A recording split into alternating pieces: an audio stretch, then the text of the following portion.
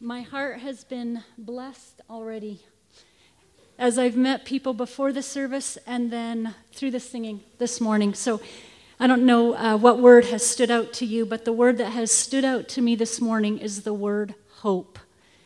We live in such a broken world, and we live in bodies that are broken, but we have hope. And we can come from so many different countries. I met a wonderful family this morning from Nigeria. We come from so many different countries, but we have the same God and we have the same Savior. That's hope. And we're all going to be in heaven together. I can't wait. So anyway, good morning to those of you who are here. And for those of you who are watching online or may watch online later, I'm glad we can all be together. Last week, Pastor Graham started off our study of Colossians by walking us through chapter 1, and today we'll continue with chapter 2. Colossians is full of foundational, practical, life-giving truths, so a short Sunday morning hardly does justice to any one chapter, but we'll do our best. As Pastor Graham pointed out last week, the focus of the letter to the Colossians is on the superiority, perfection, and sufficiency of Christ in a world that continually seeks to answer life's questions through finite human thinking and doing.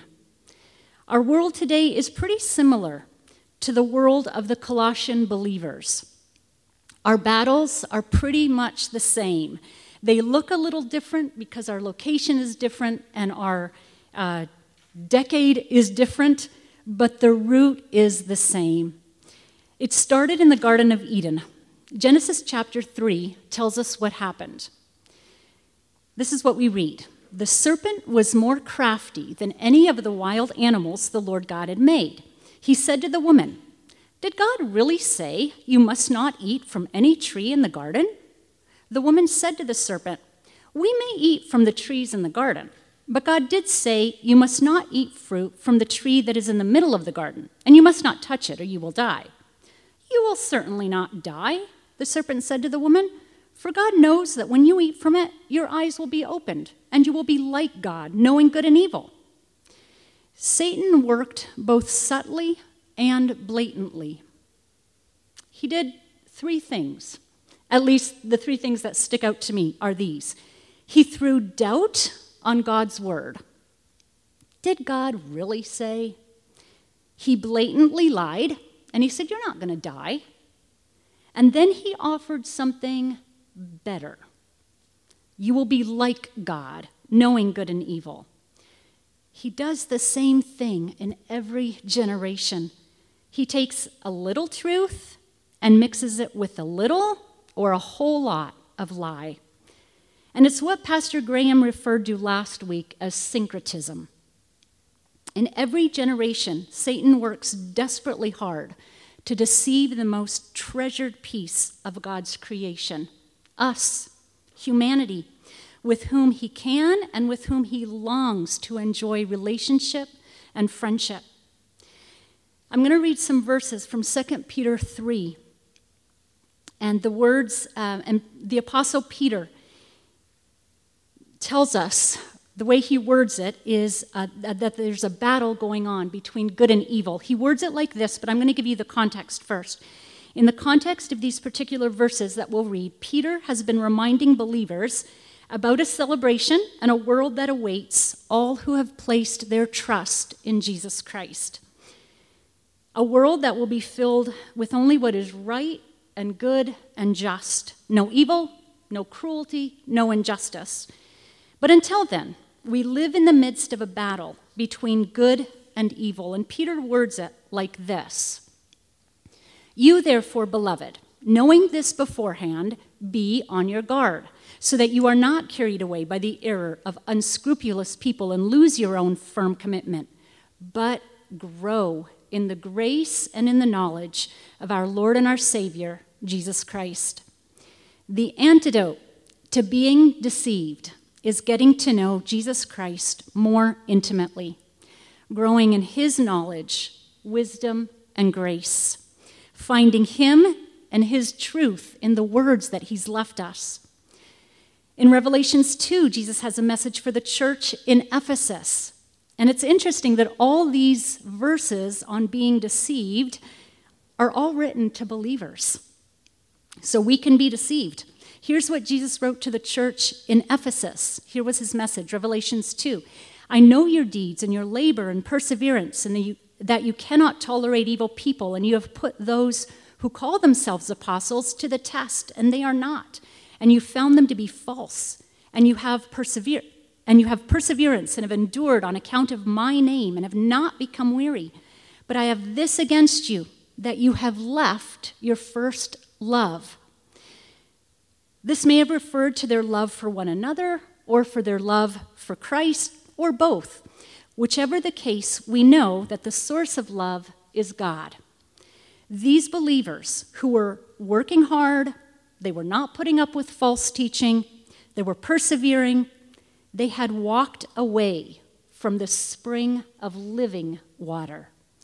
The good things they were doing were not coming from the living water, which had at the first nourished their souls.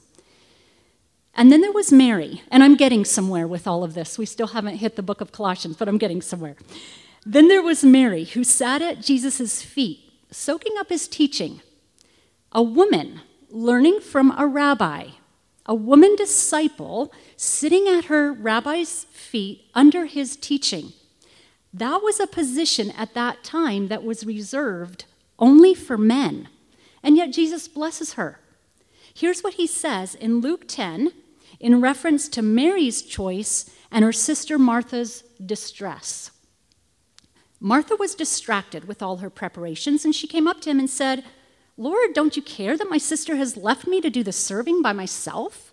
Then tell her to help me. But the Lord answered and said to her, Martha, Martha, you are worried and distracted by many things. Only one thing is necessary, for Mary has chosen the good part, which shall not be taken away from her. Jesus' point was not that we shouldn't work hard or prepare well. I think his point was, at least in part, that Mary had her source correct. She was drinking from living water. And so we learn from just these couple of passages that we've gone over that there is a battle. We live in the midst of a battle between good and evil, light and dark. And it's a real battle. Spiritual forces have been at work from the beginning of time. And we also learn that we easily, even in our good deeds, get distracted. Our natural tendency is to move away from our Creator and not towards. And that is why the book of Colossians is so important.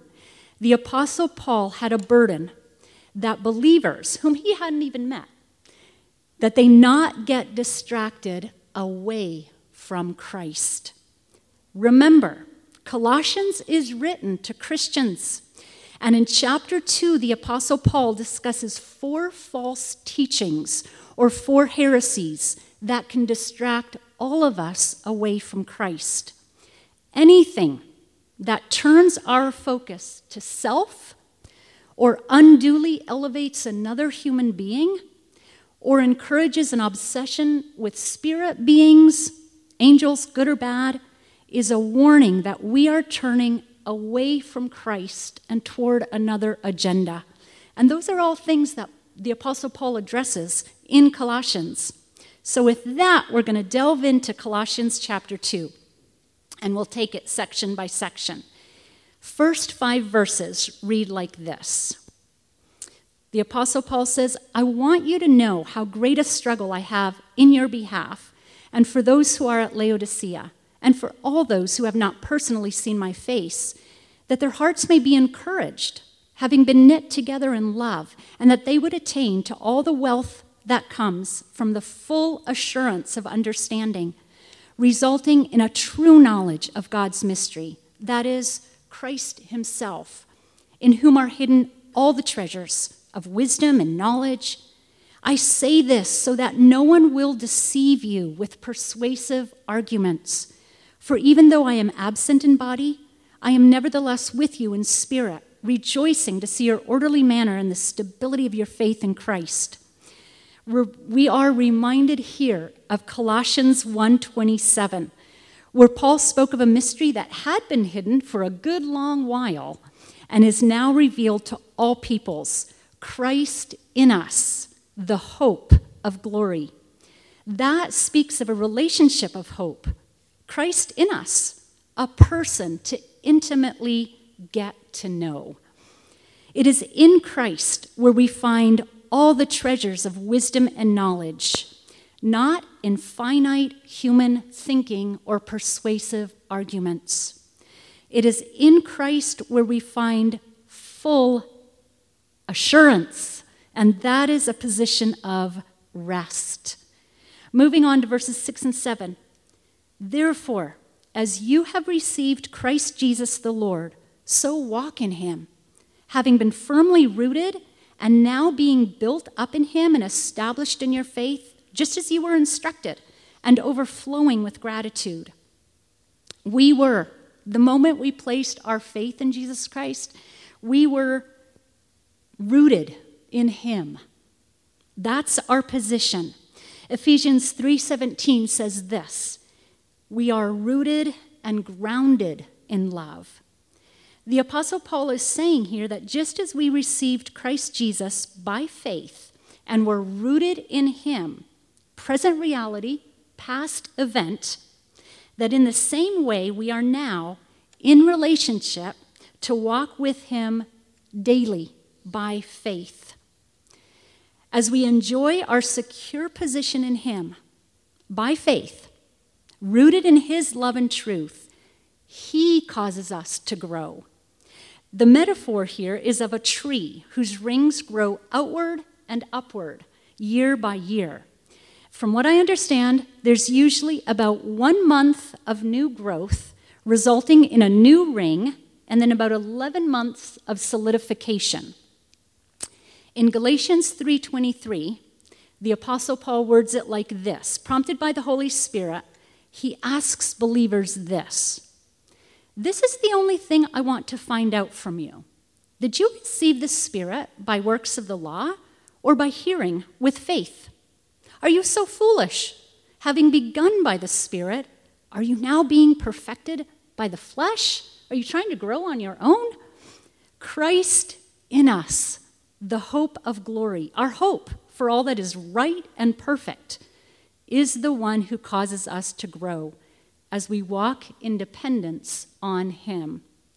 That position and active reality is freeing.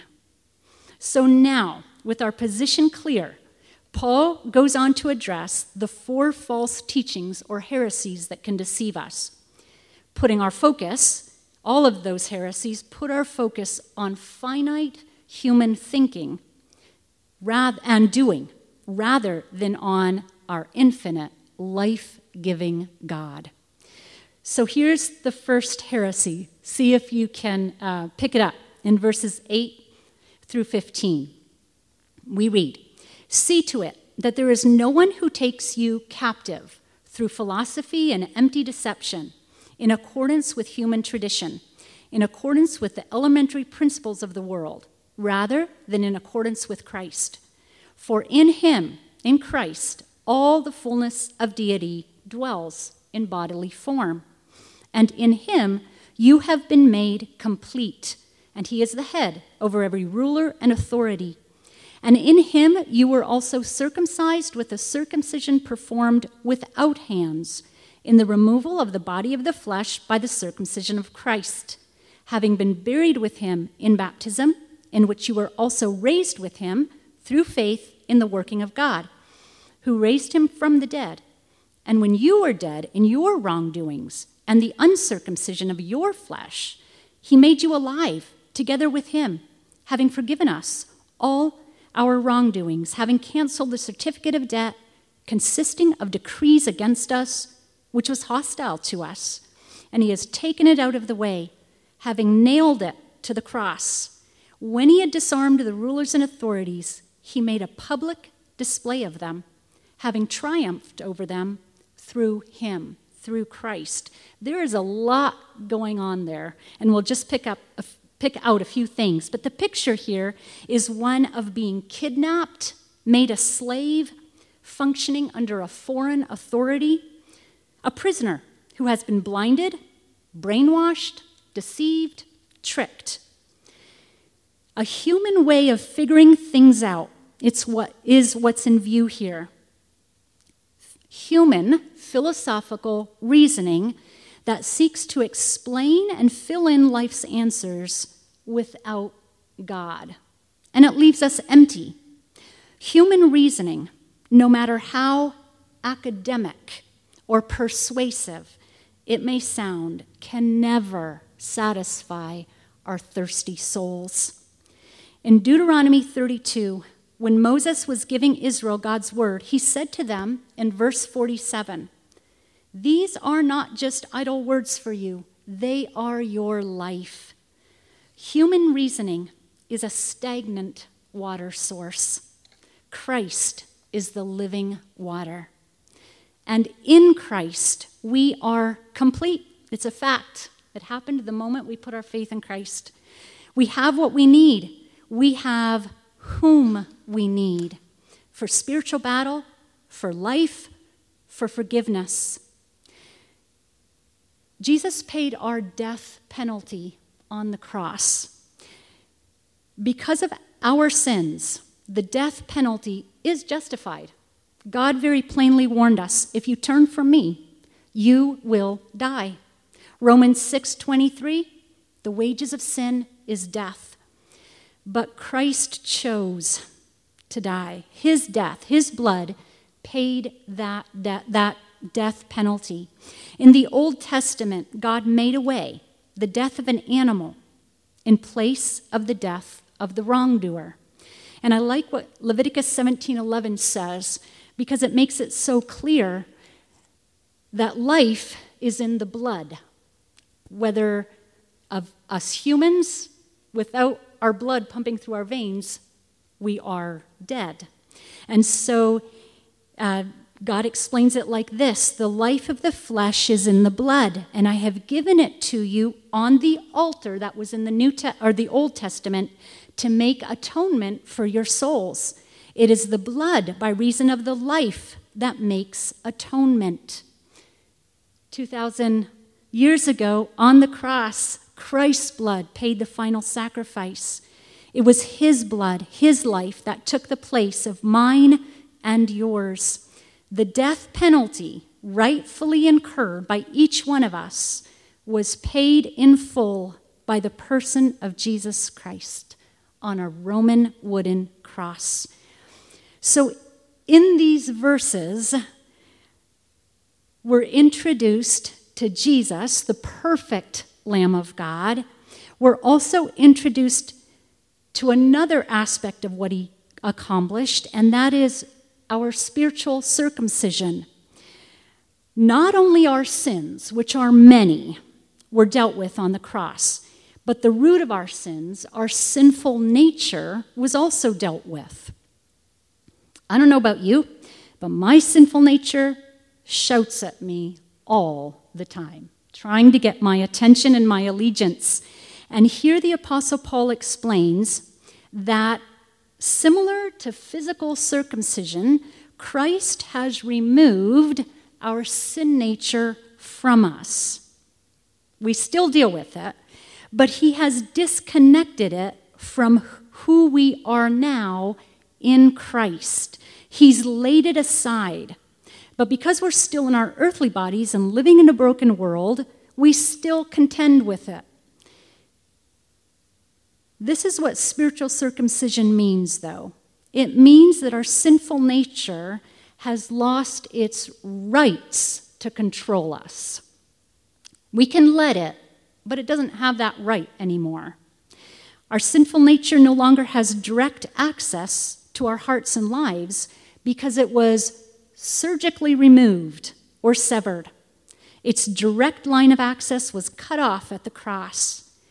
God has dealt with our sinful nature, taking away its right to freely govern our mortal bodies. We understand this by faith and walk in this truth by faith.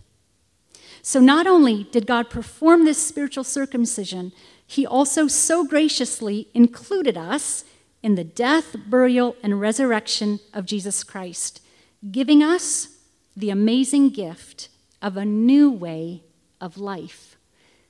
Before Christ, we had no choice. We just automatically obeyed our sinful nature. Now we have a choice. In Christ, we have been freed from the tyranny of the sinful nature.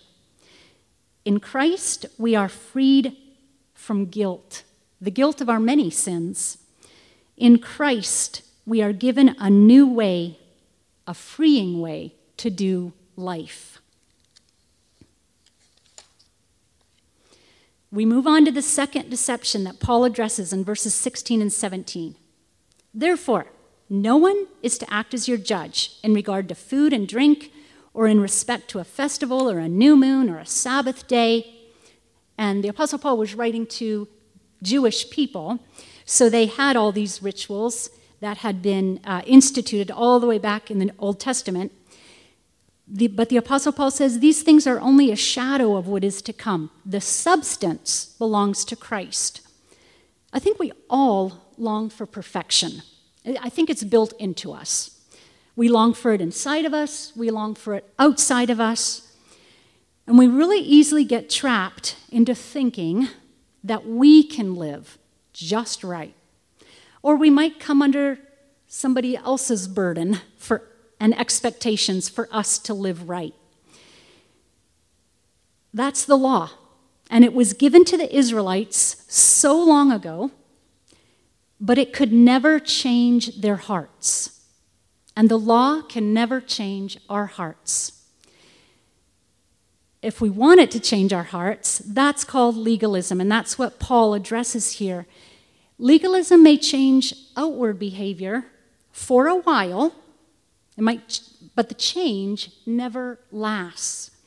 It didn't last for the Israelites. If you read the Old Testament, it did not last for the Israelites, and it doesn't last for us. Outward behavior may change for a time, but the heart remains sin sick. The law never changes the heart. The law cannot perfect us, but it does have a purpose. It points us to perfection. Galatians 3:24 says this, "The law has become our guardian to lead us to Christ, so that we may be justified by faith." By faith, we accept Christ's perfection in exchange for our futile strivings toward perfection. Christ in us, there's that verse again. Christ in us and for us, our only hope. So the third deception, we've come through human philosophy and reasoning, legalism. Here's the third deception that Paul warns us about. Verses 18 and 19. Take care that no one keeps defrauding you of your prize by delighting in humility and the worship of the angels, taking his stand on visions he has seen, inflated without cause by his fleshly mind, and not holding firmly to the head, from whom the entire body, being supplied and held together by the joints and ligaments, grows with a growth which is from God. These verses speak of the deception of mysticism, following a human leader, feigning humility, but in reality, walking in arrogance. Again, to fall captive is to have been distracted away from the Lord Jesus Christ, the only source, our only source of real growth and sustenance. And then finally, the fourth deception Paul warns us of, verses 20 and 23. If you have died with Christ to the elementary principles of the world, why, as if you were living in the world, do you submit yourself to decrees such as do not handle, do not taste, do not touch, which all refer to things destined to perish with use, in accordance with the commandments and teachings of man? These are matters which do have the appearance of wisdom in self-made religion and humility and severe treatment of the body. but they're of no value against fleshly indulgence. So similar to legalism, this is what we call asceticism. It demands a lot from us, and it looks good on the outside, but it can never change the heart. Like legalism, worldly philosophy, mysticism, asceticism puts the focus on self. But self can never measure up. Self can never do enough. It's a discouraging place to be. Self can never fix the real issue. Only Christ, in his authority and supremacy and sufficiency, can do all of that. I'm going to end with the hopeful and life-giving words of our Savior found in the Old Testament, Jeremiah 17, verses 5 to 8. Here's what the Lord says to us. Cursed is the one who trusts in mankind, who draws strength from mere flesh, and whose heart turns away from the Lord. That person will be like a bush in the wastelands. They will not see prosperity when it comes. They will dwell in the parched places of the desert, in a salt land where no one lives.